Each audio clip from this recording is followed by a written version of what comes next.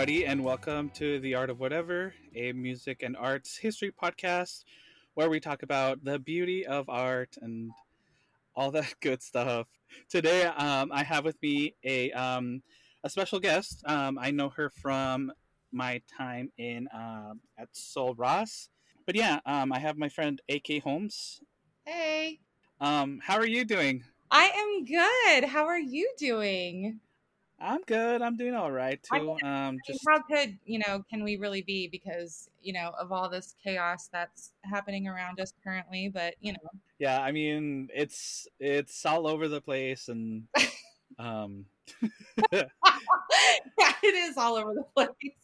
yeah, just I mean just here at I'm just here at home, um, Yeah, me too. just just trying to take it one step at a time. Yeah. Um, I actually start work tomorrow and I haven't heard, oh really? yeah, and I haven't heard from, administration or my superintendent. Like, no one has told faculty anything about what the plans are for this year. And I mean, Oh my god, are you serious? yes, it's really scary. And like, I'm in the middle of planning, for band camp. Like, I mean, Mm-hmm. I have a plan A and plan B. My plan A is like everything just kind of try to be as normal as possible and, try to keep it that way, whatever. And then my Mm-hmm. plan B is like, okay, I need to adjust and this is now, our new normal and, whatever. So it's just we're in Mm-hmm. limbo right now and it's so frustrating because I just, I don't know what to tell my students, it's I don't know what to tell parents. It's just like insane right now. I can't even imagine like I what that whole thing, especially with like you said, like with teachers and all educators, really. I mean, the stuff know. that's going on. Yeah, Yeah. it's crazy. But hopefully we get some answers soon. I don't know. uh, Just laugh about it. That's all we can do. so like I said, I know AK from our time in university. Technically, I guess technically we were all music education majors. Yeah, I mean, yeah. I just didn't keep going.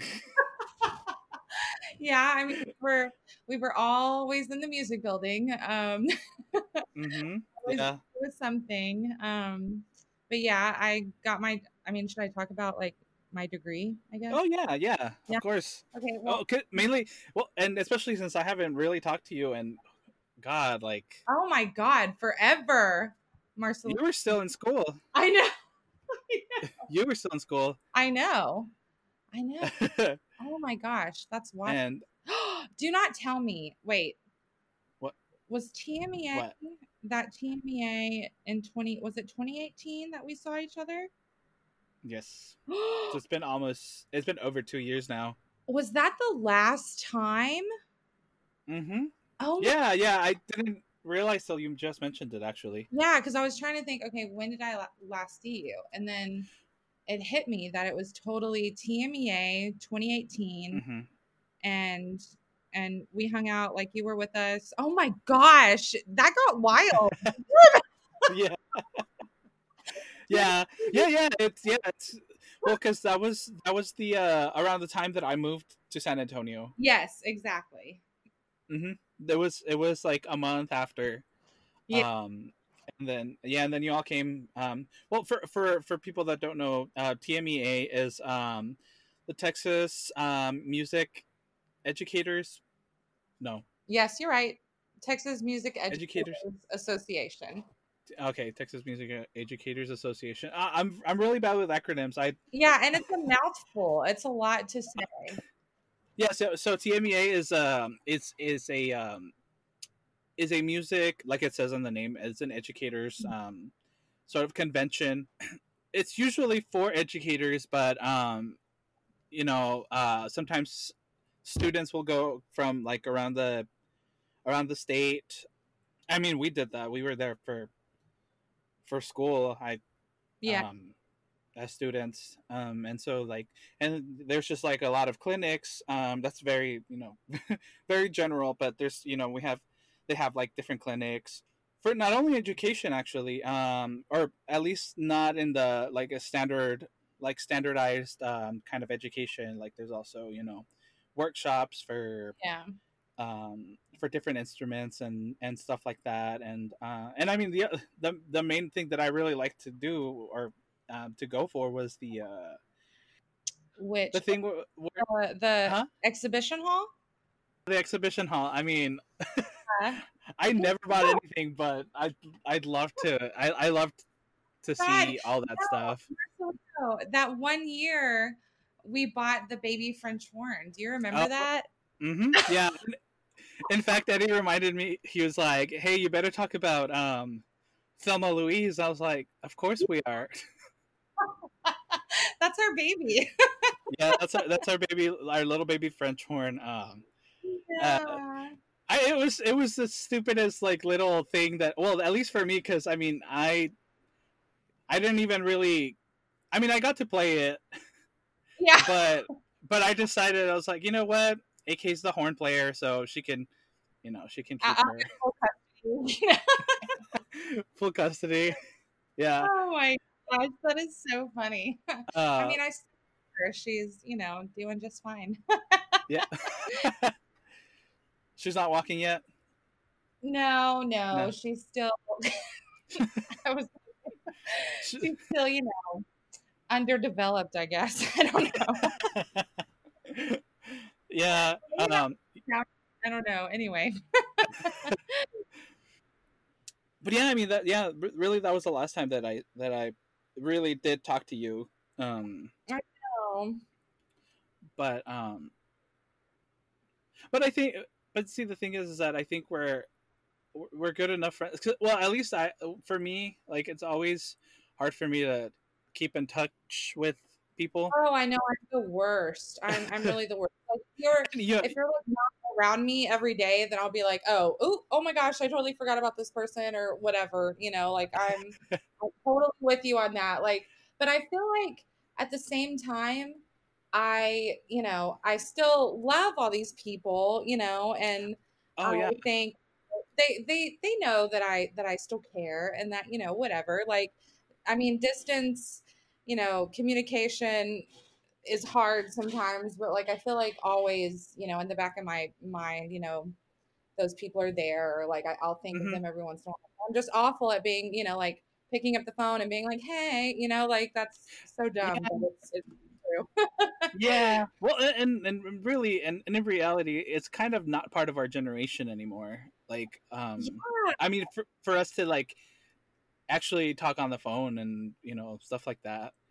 yeah, like that used to be us in like middle school and Hmm. Yeah. high school, but like once we were out, like I feel like yeah, like we never. I mean, now it's like, oh my God, who's calling me? What's wrong? Did someone die? But like, I mean, now we'll just like shoot a text or like whatever and be done. But like, or Hmm. Snapchat or Instagram, whatever, But yeah, Yeah. it's totally like we've definitely changed. In I guess in the basic kind of like mentality of what like a friendship is, Hmm. if the friendship's strong enough or the bond's strong Yeah, enough. yeah, absolutely. And, and it's funny because we actually don't live that far from each other, huh? I know we actually don't because you're in San Antonio, right? Yeah. Okay, so yeah, I'm like an hour and a half south from you. Yeah. Yeah. And what the hell? Like When did you graduate? December of 2018. 2018. Okay. Oh, it was that year then. Yeah. Oh my God. Yeah. Yeah. What? Well, what was the same year? Because then, Yeah. It was. yeah, because that was, we saw each other February of Hmm. 2018. Yeah. And then I was in Alpine. And then during the summer, moved to El Paso where I did my student teaching.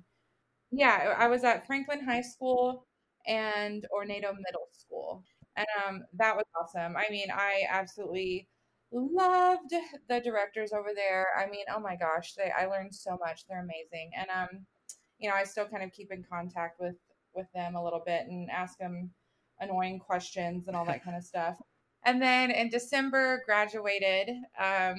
And then after that, I was still in El Paso, and I worked there at the middle school that I was at, that I was student teaching at, and I was kind of a um, interim assistant band director. And I was there for a few months. I think I was there until March. And then in La Pryor, so my mom is the art teacher in La Pryor, right? And she's been here. This is her third year here, I think, Okay. or fourth. La Pryor is near San Antonio, right? Uvalde. Yeah, well, I mean, like we're 15 miles south of Uvalde, and I think we're like 90 miles west of San Antonio. Like it's not far. Like it's a quick trip. Yeah, it's just hot. It's just so hot. How does it there right now? How does it? How's the weather? Yeah. Well, I think let's see. Right now, it is a whopping 107 degrees outside.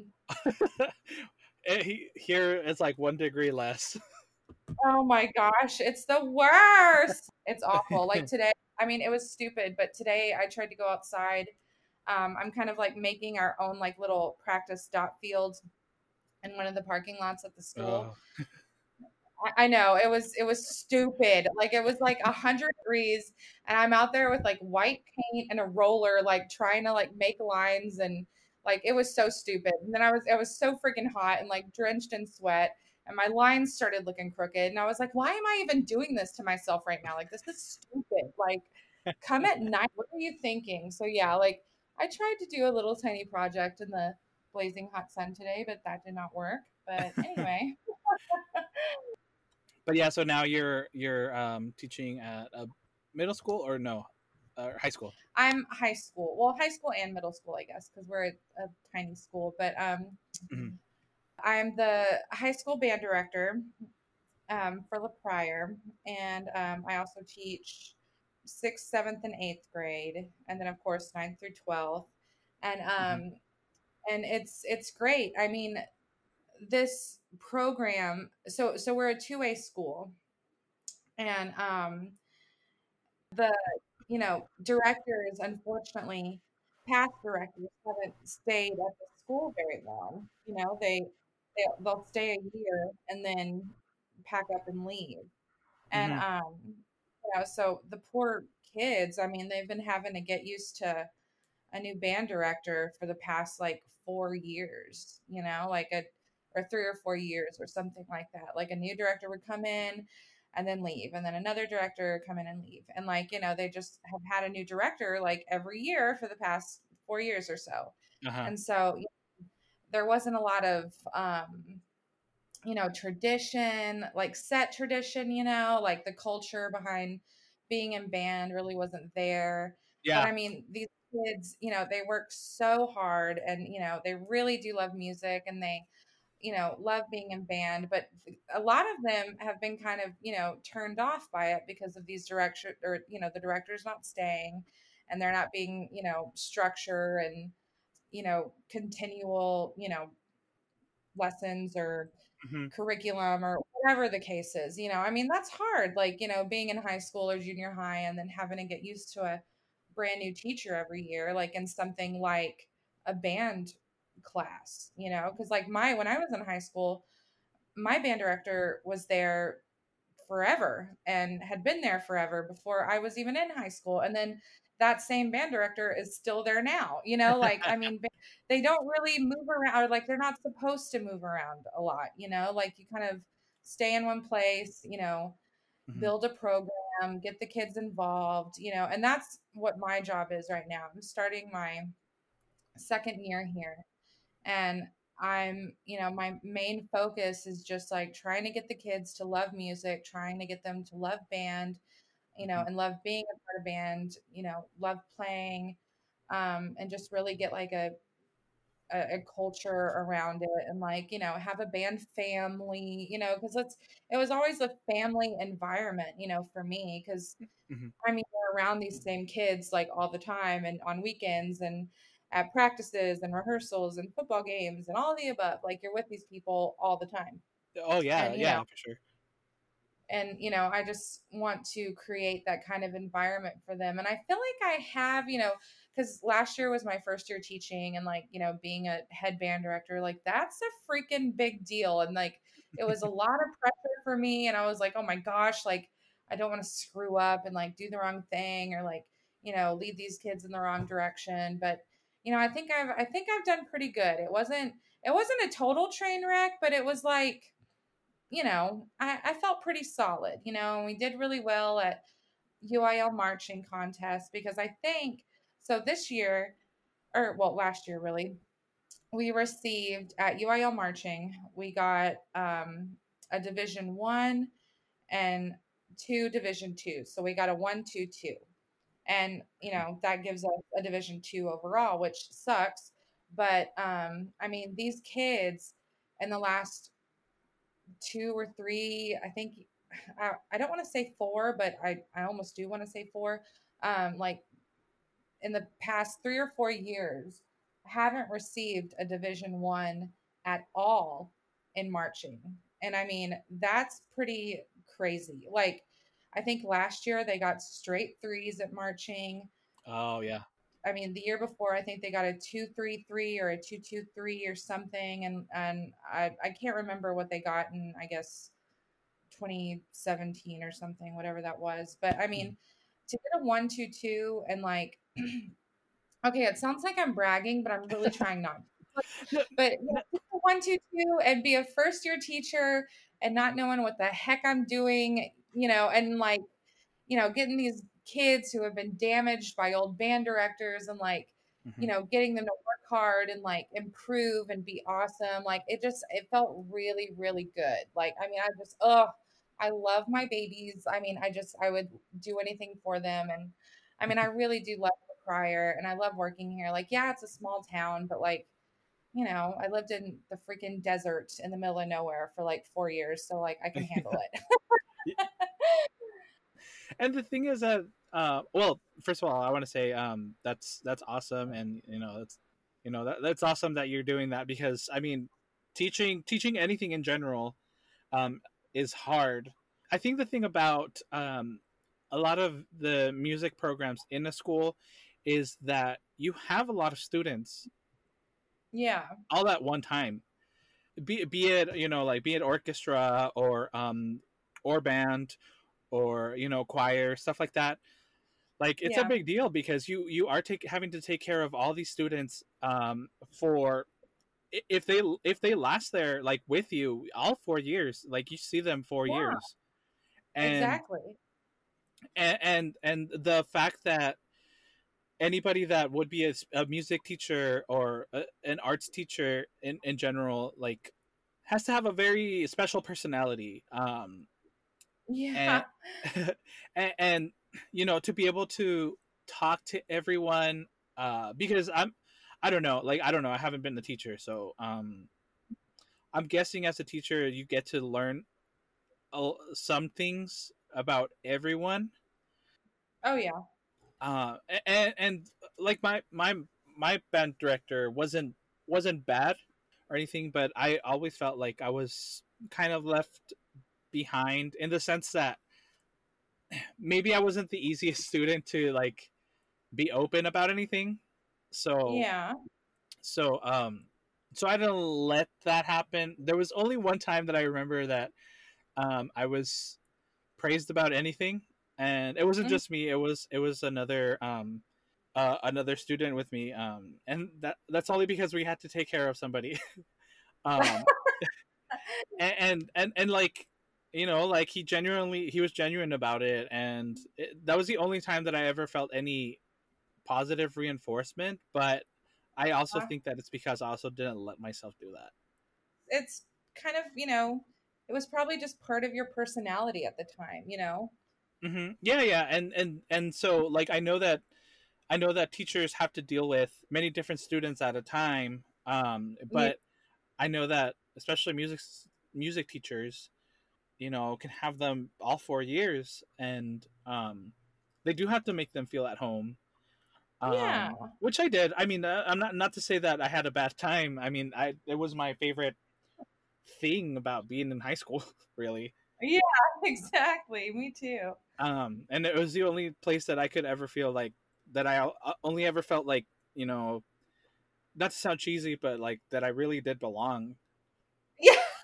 you, you know what I You were mean? gonna, yeah, I knew you were gonna say that, but I feel that way too. I mean, it does sound totally cheeseball, but like it's Hmm. the truth. I mean, you don't know until you've like experienced that. And like of course, like other groups of individuals like in school, like they feel that somewhere else with like maybe their like English teacher or their, volleyball coach or football coach, whatever, but like um Yeah, no, because yeah. I get that This because is I have a friend that I haven't talked to in years actually.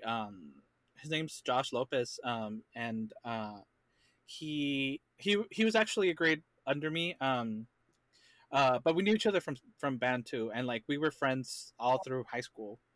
And mhm. and I feel like the teacher for him, that was like that, was his English teacher. I feel like it's always the English teachers.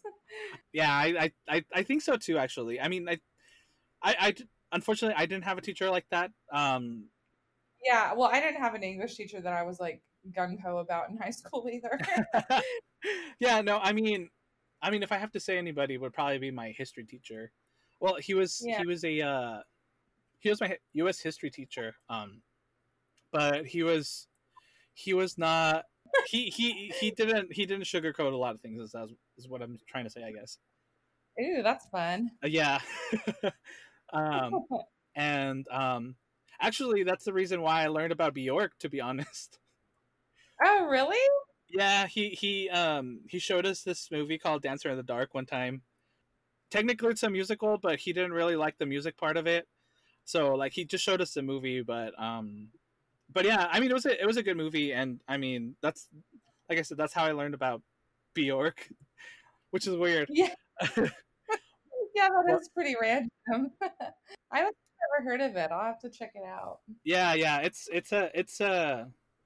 not a hard movie to watch. It's just it does deal with a lot of things that with a lot of some of it has to do with discrimination, and yeah, it just has a lot of themes. But yeah, anyway, Yeah. sorry, I'm going off topic, um, but no, like I said, I mean, it's just like I think it's awesome that you're doing you're giving students Thank you. a place to be able to, like, and like you said, it is hard, especially since you're starting off. But I think in the long run they'll be able to see, and hopefully they'll be able to understand that, and all you can do is just try. Really. Yeah, just if it doesn't work this way, try something new. I mean, that's Yeah. basically my motto. Yeah, no, yeah, and I mean, and that's what you have to do as a teacher. Yeah. If there's things that Yeah. I Well, need, if there's things that I learned about my education time in education classes, that you do have to sort of change your mindset yeah, sometimes. totally. I mean, oh my gosh. Oh, you Night have and to do, day sometimes. yeah, you have to do things on the fly. So I guess should I just dive into it? Dive Yeah, into some Aaron Copland? yeah, yeah, for sure. Okay. Well, here we go. Aaron Copland time. I really did. I had a lot of fun actually researching and kind of like refreshing my memory on him.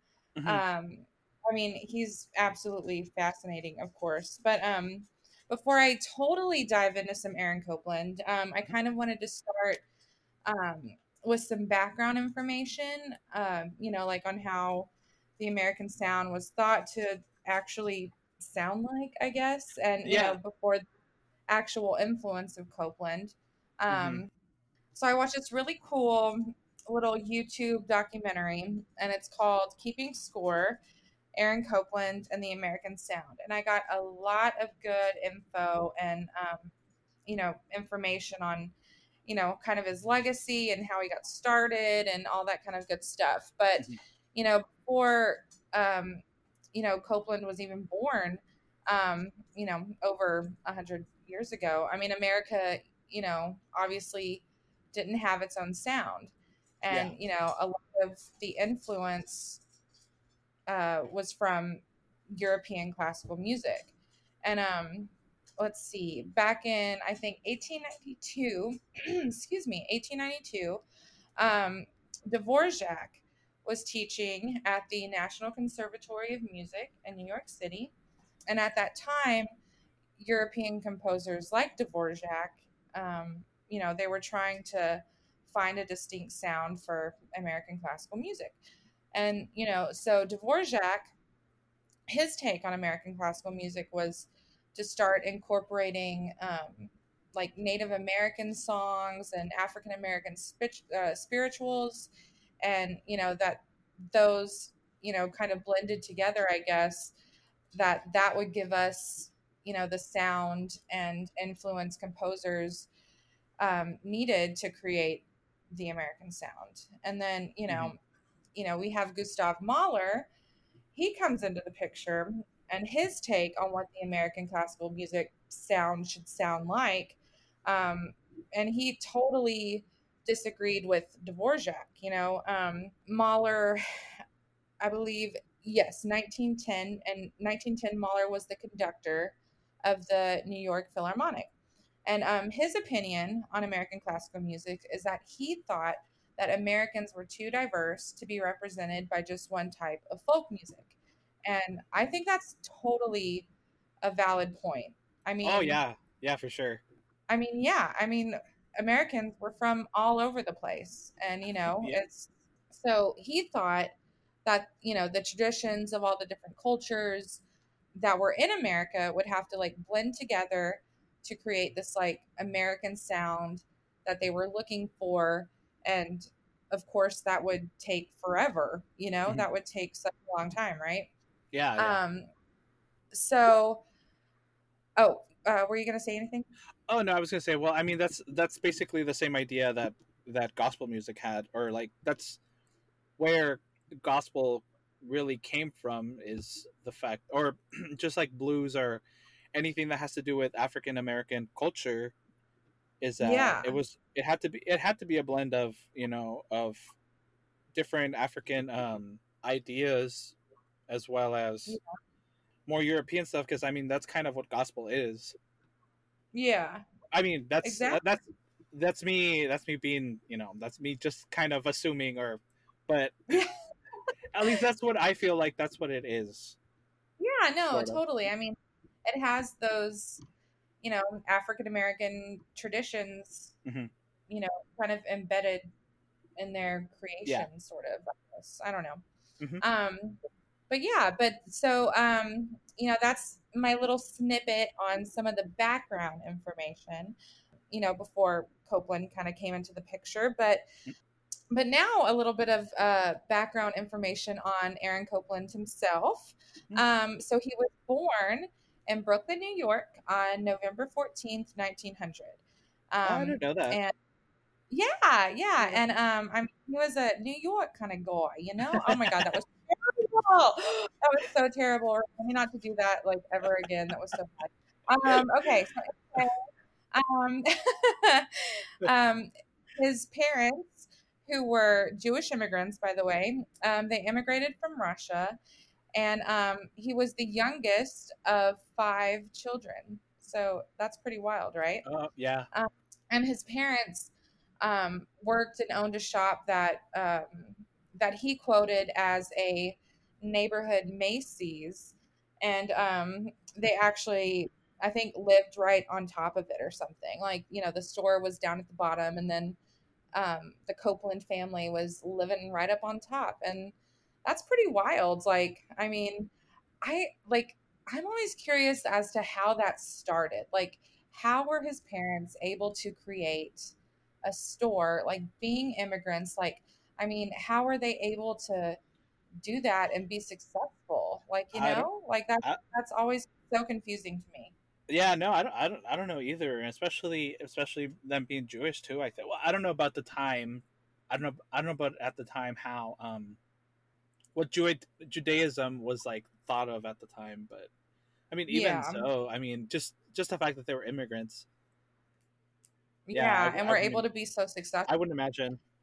So Aaron's father kind of ran the store, and his mother also helped. And but actually, his father didn't have much musical talent, but his mom, on the other hand, she played piano, and she was the one who kind of, really pushed him and his siblings to explore music and have it in their lives and stuff like that. Uh-huh. And, she would arrange for them to take music lessons and, was super supportive. So, I mean, he did kind of grow up in a musical household, Yeah. and his siblings were all talented. I mean, I don't know about all of them, but from what I've gathered, like, I mean, I think some of them played violin, some of them played piano, Mhm. and one, one of his sisters was an opera singer, which is pretty cool, right? Oh yeah. Well, do you know her Yeah. name? Or No. oh well, it's okay. I mean, I'm sure we can find it later on. Yeah, we can look that up totally. Yeah, no, um don't worry about it. Don't worry about it right now. Yeah, but That's so funny. But actually, I don't think I've said this yet. Correct me if I'm wrong, but Copeland's primary instrument was piano. So, he grew up, taking piano lessons, and that's what Mhm. he really stuck with. But he began writing music at just 8 years old, which is Oh wow. pretty cool. I mean, like almost like a baby Mozart, pretty much, right? But Yeah, like, almost. yeah. I mean, I he was mean, like to half his me, age, but okay, yeah, or whatever. You know what I mean? oh my gosh. But like I'm always like so envious of composers, and like Hmm. I don't know, like to me, like it's a God-given talent, and like you're either born with it or not, and like I've tried to like dabble in like composing, my own original music, Uh-huh. but I kind of feel, defeated before I even start, because like I worry about things like, what if this has been done before, or like, what if I'm copying this from someone and I don't realize it? Like, I'm so worried about that, like, Yeah, no, oh, I get it. Yeah, because I get that because I've actually tried doing that too. But sometimes I'll just if I can't think of anything, I'll be like, you know what? Maybe I can arrange something. yes, like let me arrange, like let I, me like you do the original, and like I'll add my own little like flair on it or whatever, like yeah, I, yeah, you know, yeah, I for can't sure. come up with thin air, like it's just impossible. Well, yeah, Um, I mean, it's just a matter of you know really sticking with it because I mean, you're right. You do get defeated. You know, I mean, and I feel the same way. I kind of like I think my thing though is that I never have a good ending. That's always been my mhm, problem with anything. yeah. Just like my reports, I usually don't have very good endings. Like, um, endings have always been a hard thing for me to deal with. Even just speaking, to be honest. So I think I'm becoming very aware of it right now. But anyway. But yeah, moving right along. He, grew up because, of being in Brooklyn and that kind of like immigrant life, Hmm. neighborhood lifestyle, that kind of thing. He grew up listening to Yiddish Hmm. music, because of course Jewish background. And what I've figured out, or what I've heard, Yiddish music is like kind of a hybrid of like happy and sad songs. Like it changes from like major to minor, and like I don't know, like is that right? I mean, I kind of feel I, like I I wouldn't know, that's to be honest. the best. But Yeah, like I feel like that's as good as I can do when it comes to like explaining Yiddish music, I guess. Like it sounds a little Russian, mhm. but like there's like happy sounds and sad sounds, major minor happening, like I don't know, but anyway, I'm just gonna kind of touch on that and then run away from it because ugh. Fair enough. But yeah. But jazz was something that he would listen to, and was influential for him, and he loved it and would listen to it all the time. And he kind of wanted to write music and this is a quote from Copeland himself. It says he wanted to write music that would let you know how it felt to be alive on the streets of Brooklyn, which that's pretty interesting, right? Pretty cool.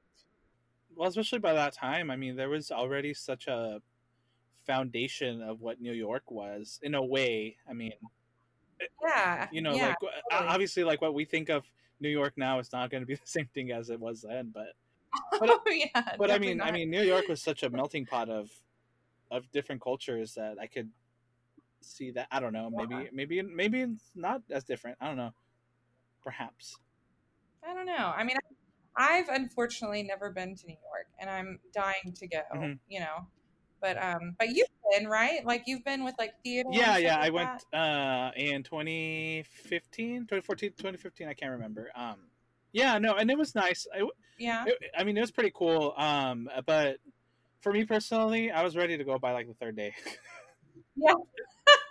Like too much Oh stimulation all yeah, at once. for sure, yeah, dude. And yeah, I mean, there's just a lot of people, and I'm already a very introverted person, so Yeah, having all those people around, and yeah, I mean, it was fun. I will say, I did enjoy it. So yeah, um, yeah. Exactly. Like I feel like everyone has to experience New York City at least once. Like, I mean, I feel like mhm. that's a rite of passage or something. Yeah, right. Especially as an Uh, American. yeah, right. Like, I mean, we've all got to go to New York City sometime. Um, Yeah. but anyway, I'll keep going. Um, Sorry. Yeah. Yeah. no, yeah, totally cool. So Copeland decided at 15 years old that he wanted to become a composer, and he attended public school, but he would also take lessons on the side, like in music theory, and one of his first notable teachers was Reuben Goldmark. Have you ever heard of him? No. No. Well, he was like the first, teacher that kind of influenced Copeland and encouraged him to really, continue composing and learning. Um, Hmm. and he studied with him for several years, I think up until he graduated. And, after he graduated high school, he still wanted to continue his music education, but, I, I think he was kind of, I guess, probably tired of New York and was probably, wanting to expand his horizons. So he actually went to France. So he went to Paris. And apparently at the time, and maybe even now, um, like the latest music trends were happening in Paris. Like he wanted to find like what was happening, like what was in with music, like, and Paris was where it was happening. And so he had to go there.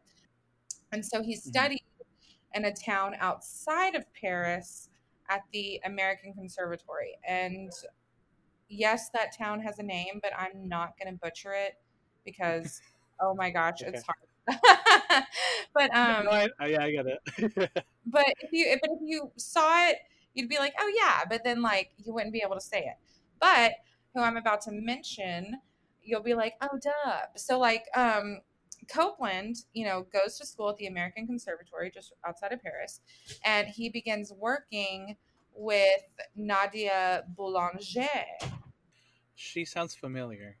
Yes, she does. And like every time I think of her, I think of Dr. Freed, and it's kind of crazy. But anyway, so like Nadia Boulanger, she was a composer and teacher at the American Conservatory, and she was one of his lesson teachers, and she really you know was kind of the one who helped Copeland find his voice, and like she would help him with his compositions. And Mhm.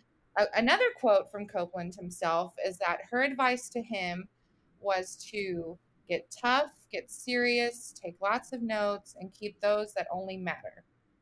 And like, I Mm. feel like those are some major words to live by. Like, go Nadia. Like, she knew what was up, right? For real. Yeah, yeah, for sure. Like I like that. That's I mean, she seemed like a tough woman there. And like how rare, Yeah, during that time for women to be teachers. Like that's pretty cool, I mean, yeah, yeah, for sure. and composers and published and, all that kind of thing. So, yeah, pretty Hmm. cool. Nadia, I guess, was pretty much Copeland's mentor throughout all that. And, she wanted him to kind of develop an American kind of style to his music and to his compositions, which was, Hmm. the Jewish, jazzy, street kind of style that, he grew up with. And, from that, he kind of created, you know, sort of quote unquote dangerous music um, for the time because, if anything was out of the ordinary, it was considered dangerous. And it was kind of twangy and like in your face, and it Hmm. was just a lot for the time, I think. So like, and then of course like Copeland, loved to use the tone cluster, and that was Uh-huh. um, confrontational at the time, and like very avant-garde. So after he spent time in France, he went back to New York City, and because they're, you know, New York loves the avant-garde, right? So, Yeah. so and there back in New York, he really started writing, really started composing, and I learned, in that documentary that Copeland received a lot of his inspiration in a place called Yaddo. I think it's Yaddo. I don't know if I'm saying that totally correct, but How do you spell it? it's Yaddo. Yaddo, Yeah, probably. That sounds right. right? Yeah. And Uh, it was a retreat in upstate New York, away from the city, where he would like kind of find inspiration and chill out and kind of, be creative and a safe kind of environment. So like, um, uh, and it was in Yaddo that he created the shadow variations, which is known as one of his most compromising pieces yet, actually, or well, at the time. At this point, in Yaddo, in that safe kind of retreat place for him to create, he began to really like make a name for himself as an American contemporary composer. And there in Yaddo, he actually organized the first festival of contemporary American music, which is kind of a big deal. And there, like he invited all kinds of different composers, from South America and like, from all around the world, um, to come listen to his compositions, to share theirs. And, it was really kind of a cool musical environment for everybody at the time. Wish I was there. yeah. But then so he spends a lot of time in Yaddo, and, that's his creative space or his safe creative space. But then, um, around this time, I think it's about like 1929, 1930. And then, of course, the nation starts experiencing the fall of the stock market. And then, America enters into the Great Depression. So, Hmm. during the Great Depression, he spent his time actually working and teaching and discussing contemporary music at and this is kind of hard to say, it's kind of a mouthful with all the S's, but New School of Social Research, which Okay. is a private research university in New York City. And there, he would talk about contemporary music and discuss it and teach and all that kind of stuff. And, he would still, at this time, like he was still writing, still publishing his music. And, people were listening to it and loving it. And, he had such a personal style to it that the world and everyone began to accept that as, this is the sound of America. Like this is what it's supposed to sound like, and Yeah. which is pretty crazy. I mean, like that's a lot of pressure to you know, become the To composer be that, creates the sound of America or like the American classical music. I mean, whoa, back up a the question always is like, why does it sound American? Or like, how does it sound American? And like, that's kind of hard to answer, but in a way, like Copland, he was able to take the traditional sound of the European orchestra and then create a unique American sound with it. And he felt like it was his responsibility to do that. And Europe was actually shocked, of course they were, at the sounds of American music. And, they were surprised by, how rich and powerful the music actually was, that the yeah. music, he was creating, and other American composers, like, we have Aaron Copland, we have Irving Berlin, Jerome Kearns and George and Ira Gershwin, like, all these Uh-huh. men were like all creators of American music. And, we're all raised in Jewish neighborhoods of New York. And, we're all the sons of immigrants. They were all chasing, the American dream while still trying, to cling on to their own traditions. And that kind of like Hmm. made the sound of America, which is, pretty cool, I think. Yeah. Yeah, no, for sure. Yeah, that's, I mean, it's pretty fascinating. And just the idea that, like that they were some sons of immigrants, you know Yes. um like that's so telling of what, like, really America is supposed to be about. Yes, what we're supposed to be about. Exactly. I mean, you can come from nothing and be successful, like Hmm. the tools are here, but some people are put, a brick walls put in front of them because of certain, guidelines or rules or regulations or presidency, but I won't even get into all that. I'm not even going to go there. I won't even go there. I won't even go because then this will just be a whole other kind of show. Yeah. But but yeah, like the traditions that the way they came up and the way that they created. And it should, I mean, I wish it was still like that for everyone. Like I Hmm. wish it could still be that way. But times are, Yeah, no, yeah, for sure. things are changing, hopefully. And I don't know, we Yeah, can all, hopefully for the better. But yeah, yeah, and I mean, it does take time. yeah, it takes a long time. And I mean, I mean, I do have hope that things can change and be beneficial to, you know, the people who are Everybody. discriminated most against. And, it's just tough. But anyway, changing the subject. But back to Copeland, good old Copeland. So let's see.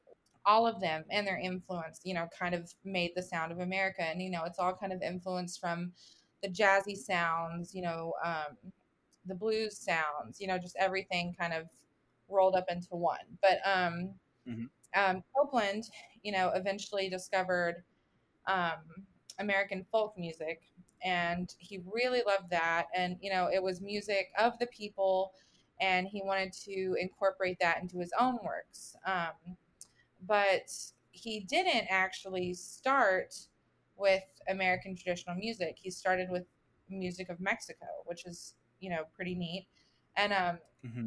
I don't know if you've probably heard it, but listened to it recently. His El Salon Mexico.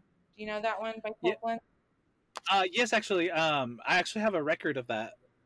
Oh my Uh, gosh! Ooh, I'm jealous.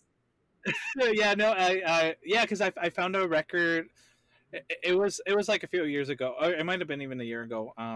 It was when I was going through, my record collecting phase. Oh I yeah. mean, I still kind of do it, but yeah, I did find a record that had that piece, and also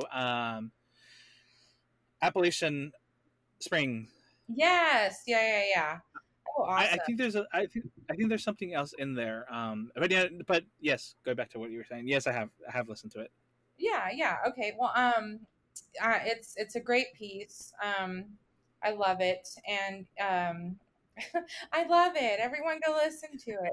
That's what I felt like I was sounding like for a second. But anyway, so yeah, he started with the traditional music of Mexico, and he just really wanted um, the music to be of the people and by the people, really. And Hmm.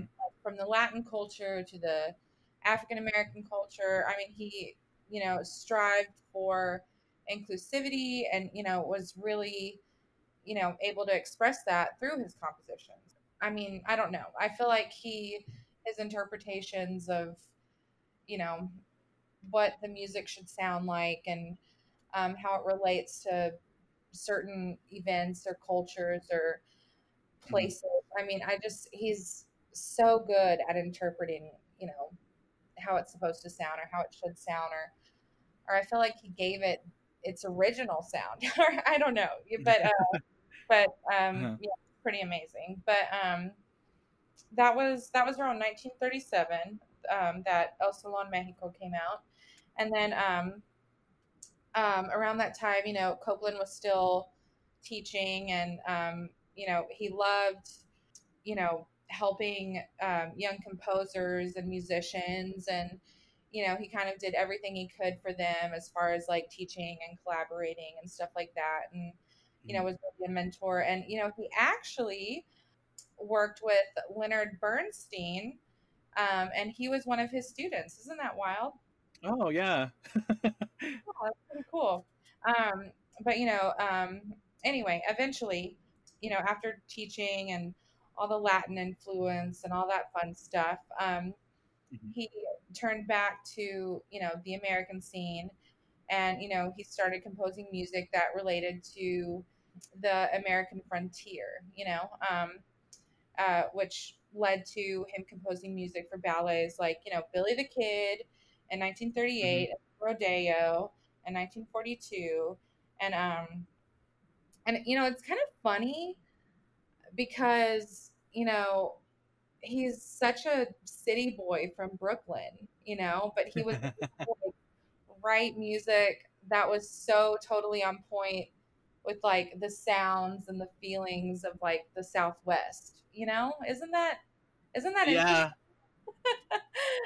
Like, I mean, he traveled, obviously. Like, I mean, he visited like Carlos Chavez in Mexico, and like he visited the Southwest, and like obviously, I'm sure he watched TV and like watched old westerns and stuff like that, which I'm sure pulled a lot of his inspiration, or where he got Hmm. a lot of his inspiration from. But like, I mean, it's just so funny to me. Like, he's just this city Brooklyn boy and was able to create such Well, strong music. well, you Like, know what? Uh-huh. Sorry. Well, you know what I was gonna say is that I feel that it. Not that I think that you're wrong in the whole like watching westerns or anything, but I feel like a lot of the inspiration may have been taken from him instead. You know what I mean? yeah, yeah, exactly. No, I Yeah. totally agree with you. Um. But yeah. Anyways, yeah, yeah. Sorry. Go ahead. Oh no, well, but you were talking about Appalachian Spring earlier, and Hmm. um, and that's of course another famous composition from Copeland, and well, it's actually the Appalachian Spring Ballet, and that Yes. Uh huh. in 1944, and it was choreographed and created by Martha Graham, and she was one of the most famous dancers of the 20th century. That's what I've learned, and Oh. I know, very cool. And she choreographed the whole thing, and she asked Copeland to write the score for the ballet. And let's see, to give a little background about the ballet, this quote is from the yeah, sorry, I almost said Martha, the Martha, the Martha Graham website. So here's the quote. It says, "Appalachian Spring tells the story of a young frontier couple on their wedding day.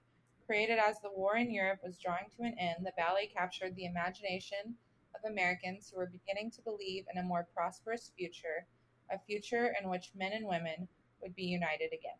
So interesting, right? Mm-hmm. Yeah. within that music, there's the hymn Simple Gifts, right? Which I think Hmm. almost anybody can recognize. And, no text was used from the hymn, of course, but, he wrote different variations of it within the piece. And, it's a lot Hmm. of fun to listen to. It's interesting, and, I really enjoy listening to it. But um, during that, let's see, that was kind of in the 40s, mid 40s, or mid 1940s. And, of course, World War II is going on.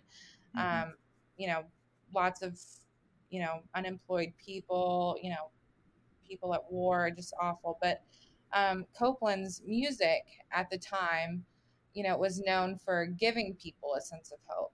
And then I'm going to talk about another famous piece of his that I'm sure everyone can recognize, and that's the Fanfare for the Common Man.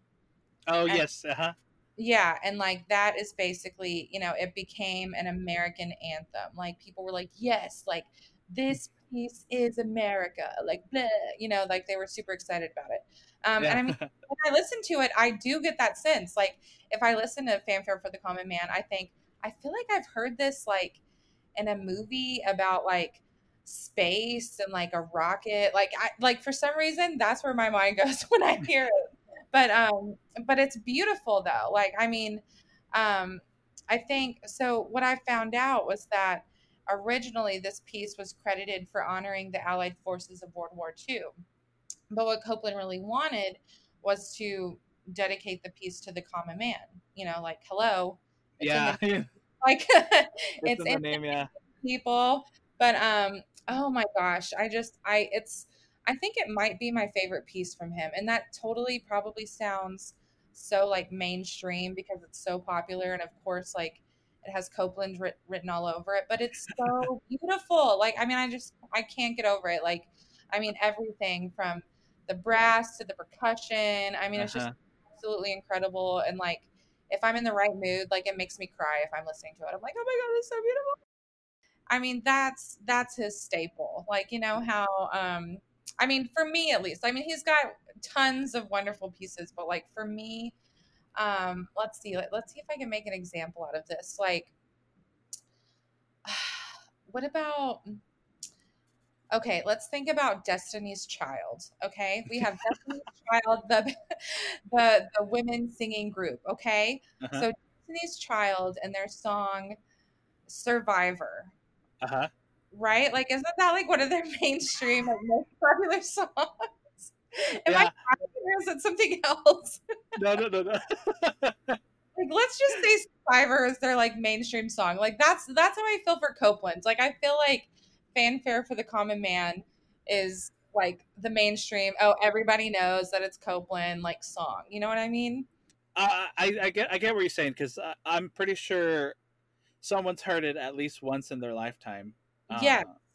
Like I feel At like it's in every least. space movie like ever made. Like I feel like it's that movie Apollo 13 with Tom Hanks. Yes. I feel Uh like huh. it's in that movie. Like I don't know why. I mean, it's been like forever since I've seen that movie, but I feel like in every space movie you're gonna hear Fanfare for the Common Man. Like someone's like or like an Armageddon or something. Like any movie that they go into space, I feel like that song is or that piece is playing. Like I don't know Yeah. why. I feel very strongly about that. I might just put the beginning of it at the end. I don't know. Maybe. Yeah, maybe. just so, just so that at least people that will listen will hear it and will Yeah. know. Yes, absolutely. Yes, do it, Marcelino. Um, but yeah, but anyway, but I feel like I don't know. I think I'm gonna start concluding Okay. my little report on good old Aaron Copeland here. But I mean, like I said, researching him was so much fun, and I'm so glad you assigned him to me because it really kind of you know, refreshed my memory. And, I listened to El Salon Mexico and I hadn't heard it in forever. And I was like, yes. And like, now I'm basically listening to it every day or every time I get in the car, I'm like, da, da, da, whatever. But, Yeah. but, uh, Copeland, he really changed the sound of America. And, he left a legacy on American classical and, contemporary music. I think what I've seen or what I've heard is that he has, I think, written a total of about 100 works that cover like a wide range of genres. And, a lot of his compositions are still a part of like the standard American repertoire. And, Hmm. people are still playing it. And, he's also won, lots of awards, including, let's see, the Presidential Medal of Freedom was given to him by Lyndon B. Johnson. Oh And wow. I know, right? And also the Pulitzer Prize in composition for Appalachian Spring. He also got that. Um, Oh, oh wow. I didn't oh, know that. oh my God. The shock of Toledo! the shock of a lifetime. Oh my gosh. Okay, sorry. I'll go on. Yeah. Um, but, Copeland, really did live a life, I think, to where he was, true to himself and true to others and society. And, I mean, I just all around, I mean, I think he was, a really wonderful, influential person and, was loving and compassionate Mhm. and he lived for a long time. His health started to deteriorate throughout the 1980s, and Oh wow, he did live a long time. yeah, I know. And he died on December 2nd, 1990. And it's so heartbreaking. But he died from complications from pneumonia and Alzheimer's disease. Isn't that Oh so sad? yeah, that's Oh, that yeah. breaks my heart. Like, I mean, to live the life he did and then like get to the end and, you Yeah, know, oh it's my such a gosh. yeah, it's such a terrible disease. Oh gosh, it just breaks my heart. Wait, so you mean to tell me that Aaron Copland was alive when I was alive? Yes, dude. Like, I mean, he was What the living. I mean, not very well, No, no, no, but still he was still alive. I didn't know that. Yes, he was alive. He died December 2nd, 1990. Yeah, he was born the year that I was born. I mean, he died the year, you know what I mean. Yeah. I was born in 1990, that's what I'm saying. Yes. Yes, you were. Yes, you were. Yes, you Wow, were. I did not know that. I That's so know. cool.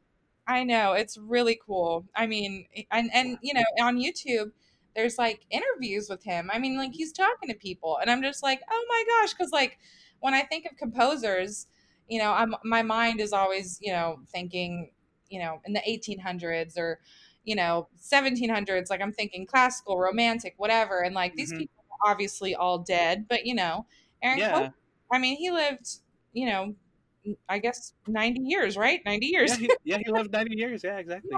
That's um, crazy. And I get what you're saying because it's like either they're alive if they're dead now, like you figure that they've been dead for years, for decades, or whatever. yeah, If they haven't been dead for years, they're alive right now. yeah, right. No, I totally, yeah, that's just how my mind works. That's weird, but No, no, I whatever. get it. I totally get it. Yeah, because like I said, I didn't know that. I didn't know he lived that long.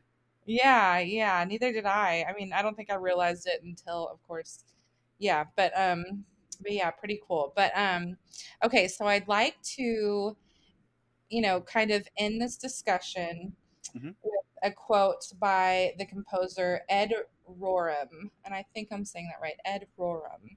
Aaron stressed simplicity. Remove what isn't needed. He brought leanness to America, which set the tone for our musical language. Thanks to him, American music came into its own. Isn't that wonderful? Yeah. I love that. Wow.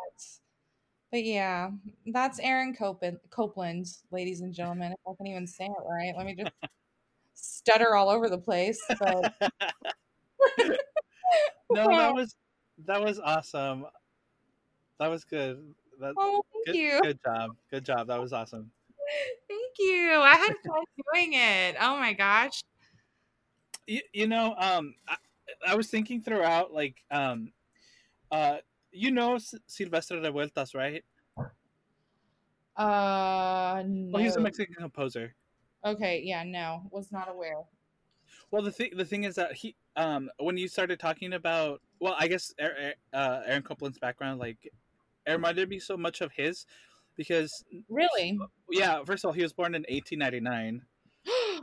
Oh, Uh, his they probably collabed, probably because uh Carlos Chavez, huh.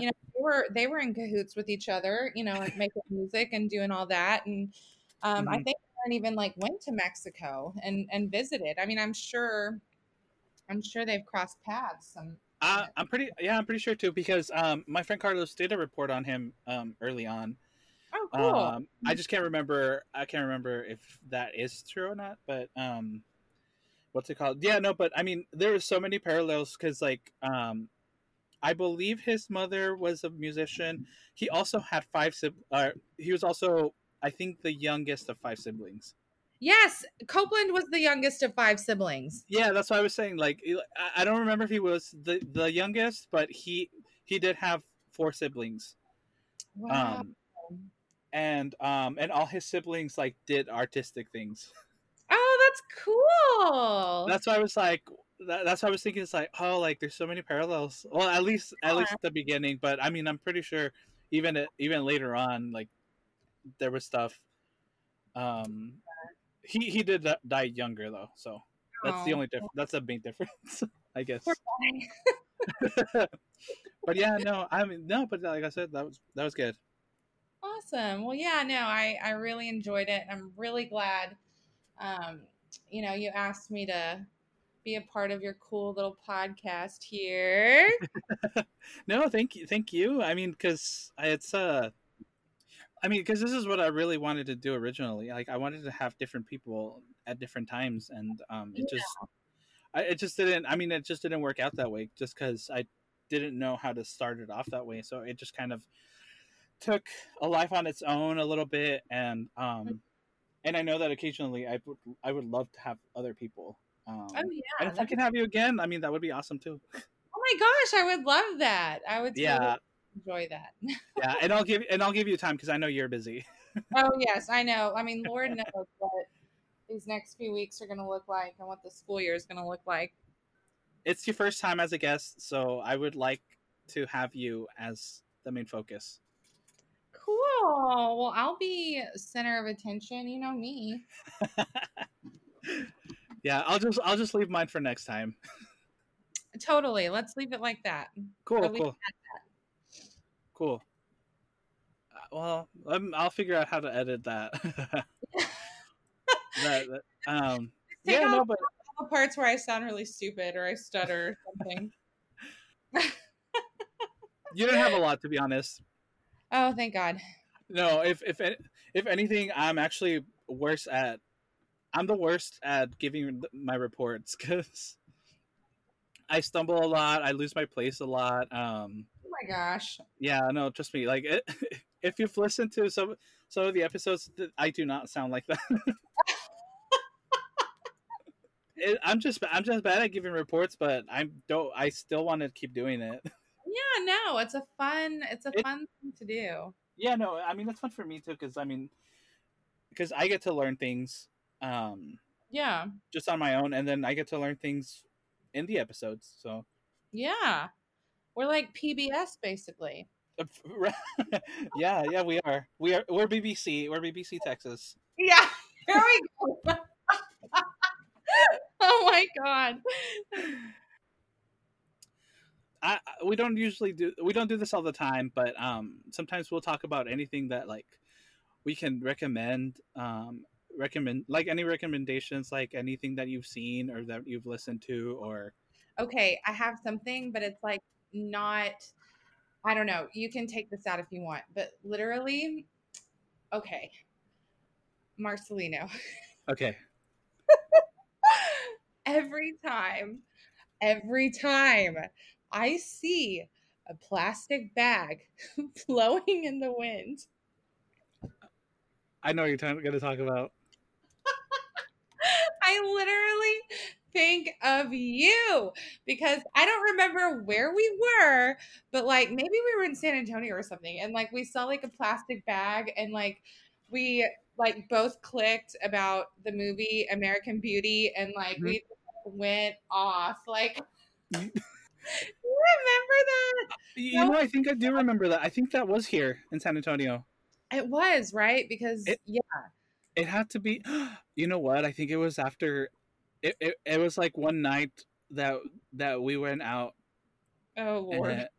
it had to be. I don't know where. I don't know what other context. Well, I guess the context doesn't really matter anyway, because we would probably joke around like that for whatever reason. I know, and the whole like she's going to Marfa, you know.